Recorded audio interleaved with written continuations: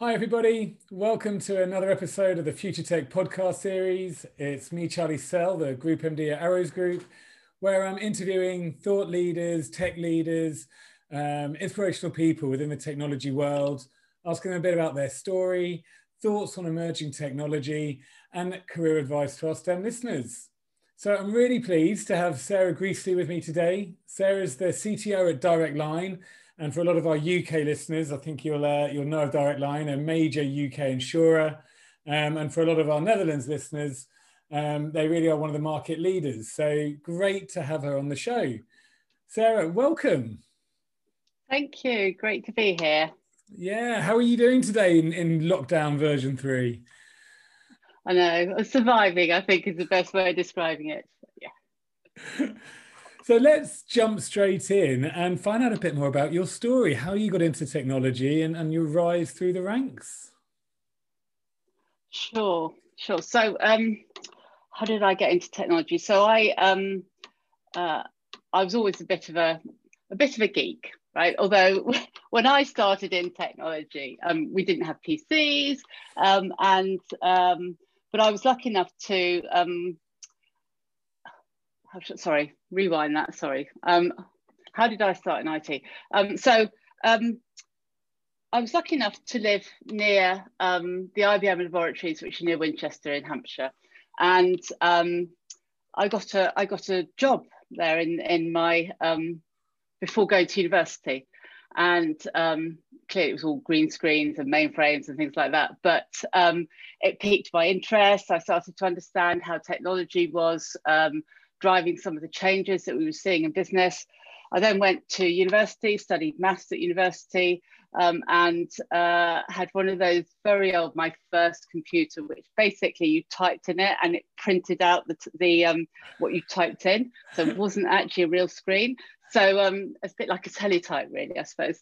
And and then after university, I went back to IBM and I joined IBM working in with their banking customers.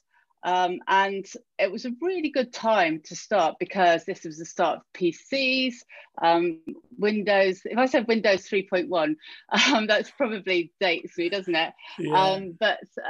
Windows and just the start of distributed computing, the start of moving from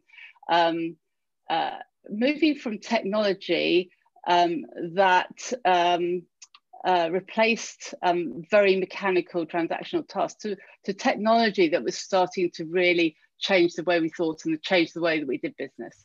And one of the key things that I've is the ability to link between business and technology, and to be able to link your thinking around, understand how technology changes business, right? And you can see that then, and you can see that even more today. It's really coming to the fore in terms of things like AI and advanced analytics, things like that. Fantastic. And so from your days at IBM, how you progressed through and became ultimately the CTO and Chief Technical Director there before moving on to Direct Line. Is that correct? That's right. Yeah. So I was fortunate enough in IBM to be able to remain technical whilst progressing in my career.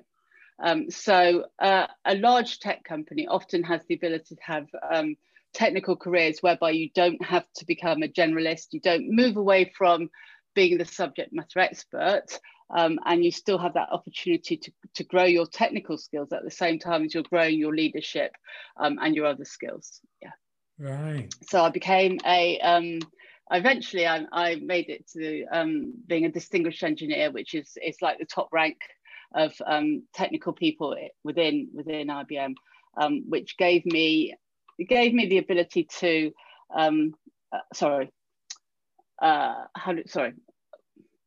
I got to be a distinguished engineer because of my skills. Sorry, I'm not just, my brain's not here today. Sorry about this. That's okay. I'm trying to engage like. Yes, I think so. One of the things, I started my career as a technical expert. Okay, over time you grow your skills, you become broader. right? And I became an architect, and I'm really an architect, right? This is my core skill. It's my passion. Is how do you plug things together, right? And it's like being a physical architect, but it's a technology architect, right? So in the same way that you have to think, if you built the Shard, right, you think about where the lift shafts go, where the, how you might cope in the case of fire, and all these things. Similarly, a technology architect or an IT architect has to think about not just where does the functionality go, but how do I make sure that I can fail over, that it can be available all the time, that it can meet the performance requirements, meet the scale requirements. So I've been very lucky, really, to be able to continue to sort of keep my architect hat on and be able to continue architecting all the way through my career. Yeah, fantastic. And I think that is lucky, isn't it? Because I know a lot of our listeners, when they're studying STEM, and a lot of people think there's only two routes there's two routes in technology, from my experience. One is either down the management route, where you have to give up your hands-on or your technical expertise, and you're going down the strategic, and that normally leads to a CTO type position. Or you stay very technical and you go down a principal engineer and architecture and stay very, very hands-on. But I guess if you can do it right and you can balance the two, it's the best of both worlds. It is.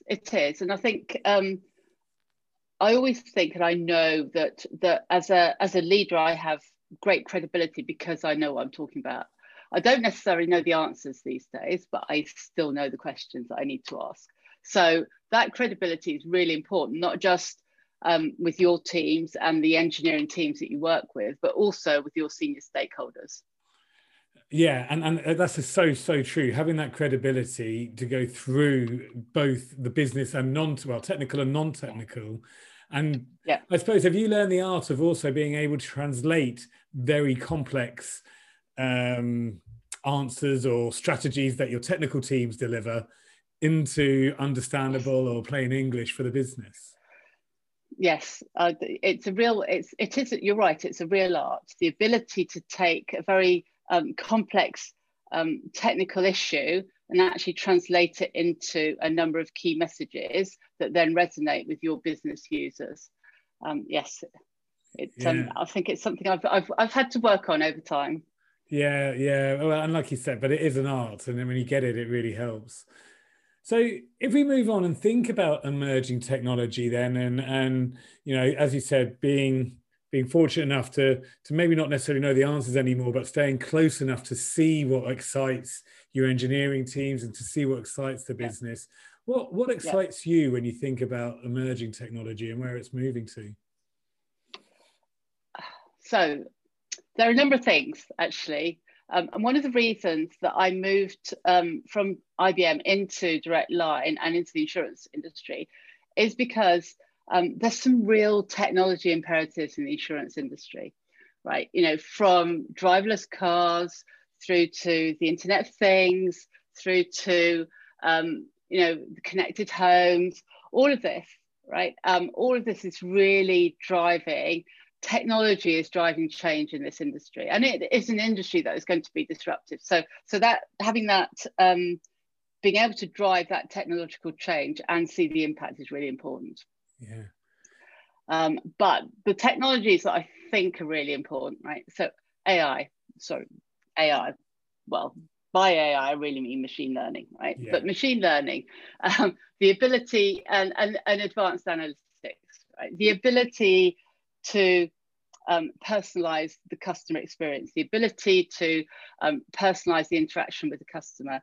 What else is really important? The volume of data that we are taking in is dramatically increasing, right? Where do you think, we are moving from effectively from annual, fairly fixed policies to something that's much more flexible, much more componentized, and relies on data to help to understand the consumption-based aspects of it.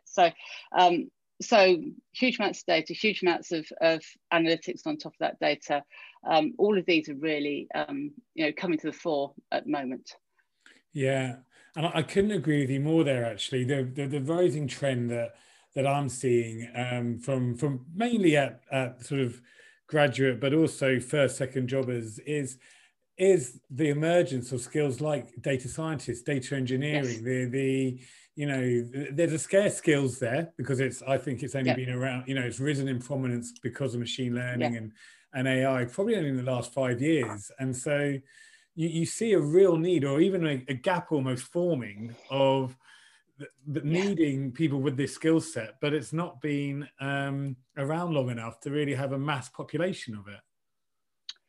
I think they are definitely high demand skills, right? And when you and actually when you then blend them with industry skills, they become really important, right? So whether it's data scientists who understand pricing, Yeah. right? Whether it's data scientists and understand actuarial, right? That blend of industry and technologies is really critical, and it is scarce at the moment. It's very scarce, right? Yeah. And we need to grow, that next generation of data scientists. Absolutely. Yeah, yeah, and it's funny because I mean we were speaking earlier that you know, if you don't mind me saying, obviously you're the governor of the school that my daughter goes to, which was by chance, but you know the having getting more people into STEM at an early age, and especially more of a diverse Yeah. demographic, so that you Yeah. know there is people who will study engineering and get into these skills like data science and data engineering, Yes. and they are future jobs for a long time more. Absolutely.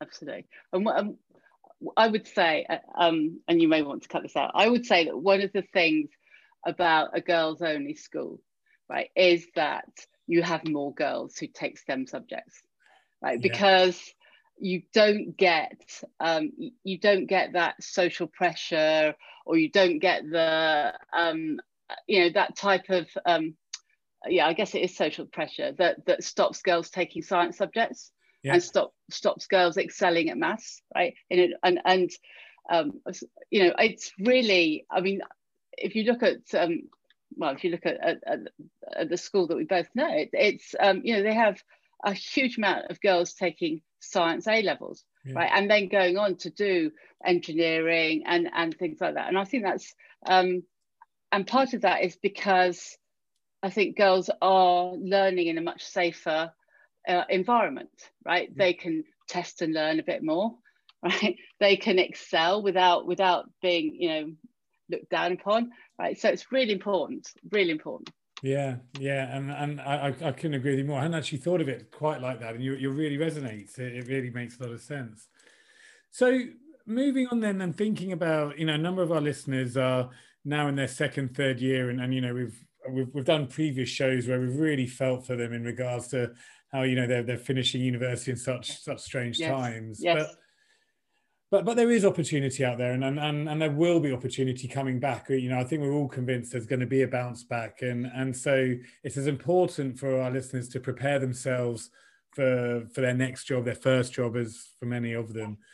And yes. so from you, you know, from the heights of where you've reached and the career that you've seen and the advice you could give, what one or two bits of advice can you give our listeners for them when they're preparing themselves to enter the technology world?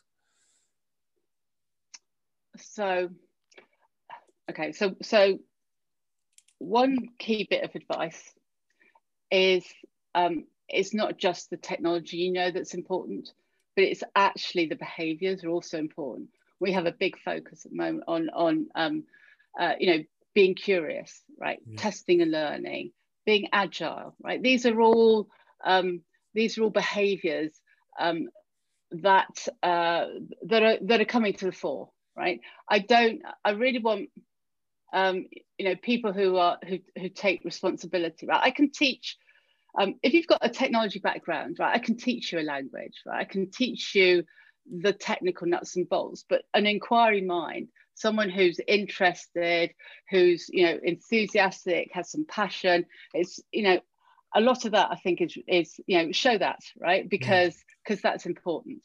I think the other thing I would tell you is that I we talk about, so clearly in agile world, you talk about test and learn a lot, right? And I think that's the other piece of advice I'd say, and I see graduates sometimes falling into a trap of thinking, whatever I get as my job then becomes my job for the next X number of years, right? And I, you know, I have children who are also coming into the job market, and I'm saying, go and see and work out what you like and what you don't like about the job, right? Because you'll actually find that you like some bits that you didn't think you'd like, yeah. Right? And you'll actually and then you can help then inform your next job, right? And I am, you know, I'm a bit of a dinosaur, right? I stayed at the same company for 30 years, right? That doesn't happen anymore. No one does that. Yeah. Expect to change, expect to move. All the jobs, a lot of the jobs that there are now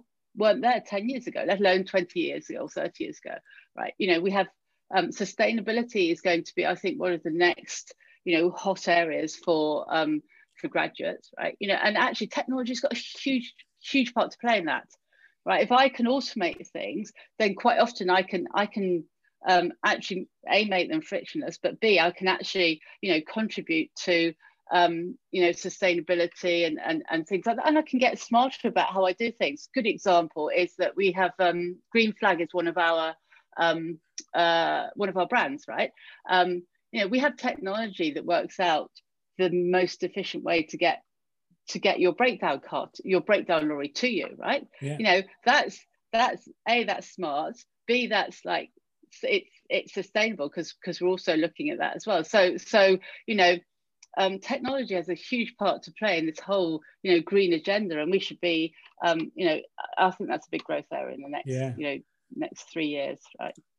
Yeah, and again, I just couldn't agree with you more. That curious mindset. You're right. You can learn technology, and you know, a lot of the latest buzzwords, polyglot engineering and full stack developers. You know, we're not looking for people nowadays that have one specific language, and broadening, the broadening and that continuous learning, I think, is a phrase coined a lot, and I totally agree with it. You know, I think we're very lucky being in our industry because it's forever evolving, but it also means you can get out of touch very, very quickly, can't you, if you don't keep learning. Yes, absolutely. No, I think just that mindset to keep learning is really important. Yeah, brilliant. Absolutely. Well, Sarah, look, thank you very much. That's been really interesting, and you know, as we sort of spoke a couple of bits about what's just been great is that you've shown that technology isn't just for boys going through to university and men. It's a place that should be diverse and more diverse, and we can excel there. And thought leaders like yourself are quite inspirational. So, you know, having you represent that is fantastic. Thank you. We're very proud in Direct Line of our diversity, and we have, you know, it just makes the working environment so much more, you know, productive and collaborative, and it's a good place to work. Yeah, great. Well, you know, and for everyone listening, that's you know, what a great way of signing that off. And definitely have a look at the Direct Line jobs board as well, because there is so much going on there. But this is also about the career advice for you all listening, for our STEM listeners, but also the wider audience. You know, technology is moving at 1,000,000 miles an hour, as we say, but that continuous mindset, forever developing yourself, AI, machine learning, you know, what we've covered in this short podcast, and the rise of the skills gap within data scientists, and as Sarah said, data with an industry background as well, whether it's actuarial, whether it's pricing, and many more. You know, there's a real need there, and so something that you should think about maybe as early as you can about what interests you and excites you. I think again, Sarah talks about her advice to her own children. Try something to see if you like it. You never know, and that's something you learn from that. So once again, a big thank you to Sarah for your time. Thank you. My pleasure. And to all our listeners, that's another episode of the Future Tech podcast. It's on our landing page, arrowspodcast.com, which is also on the landing pages of the career portals of our partner universities.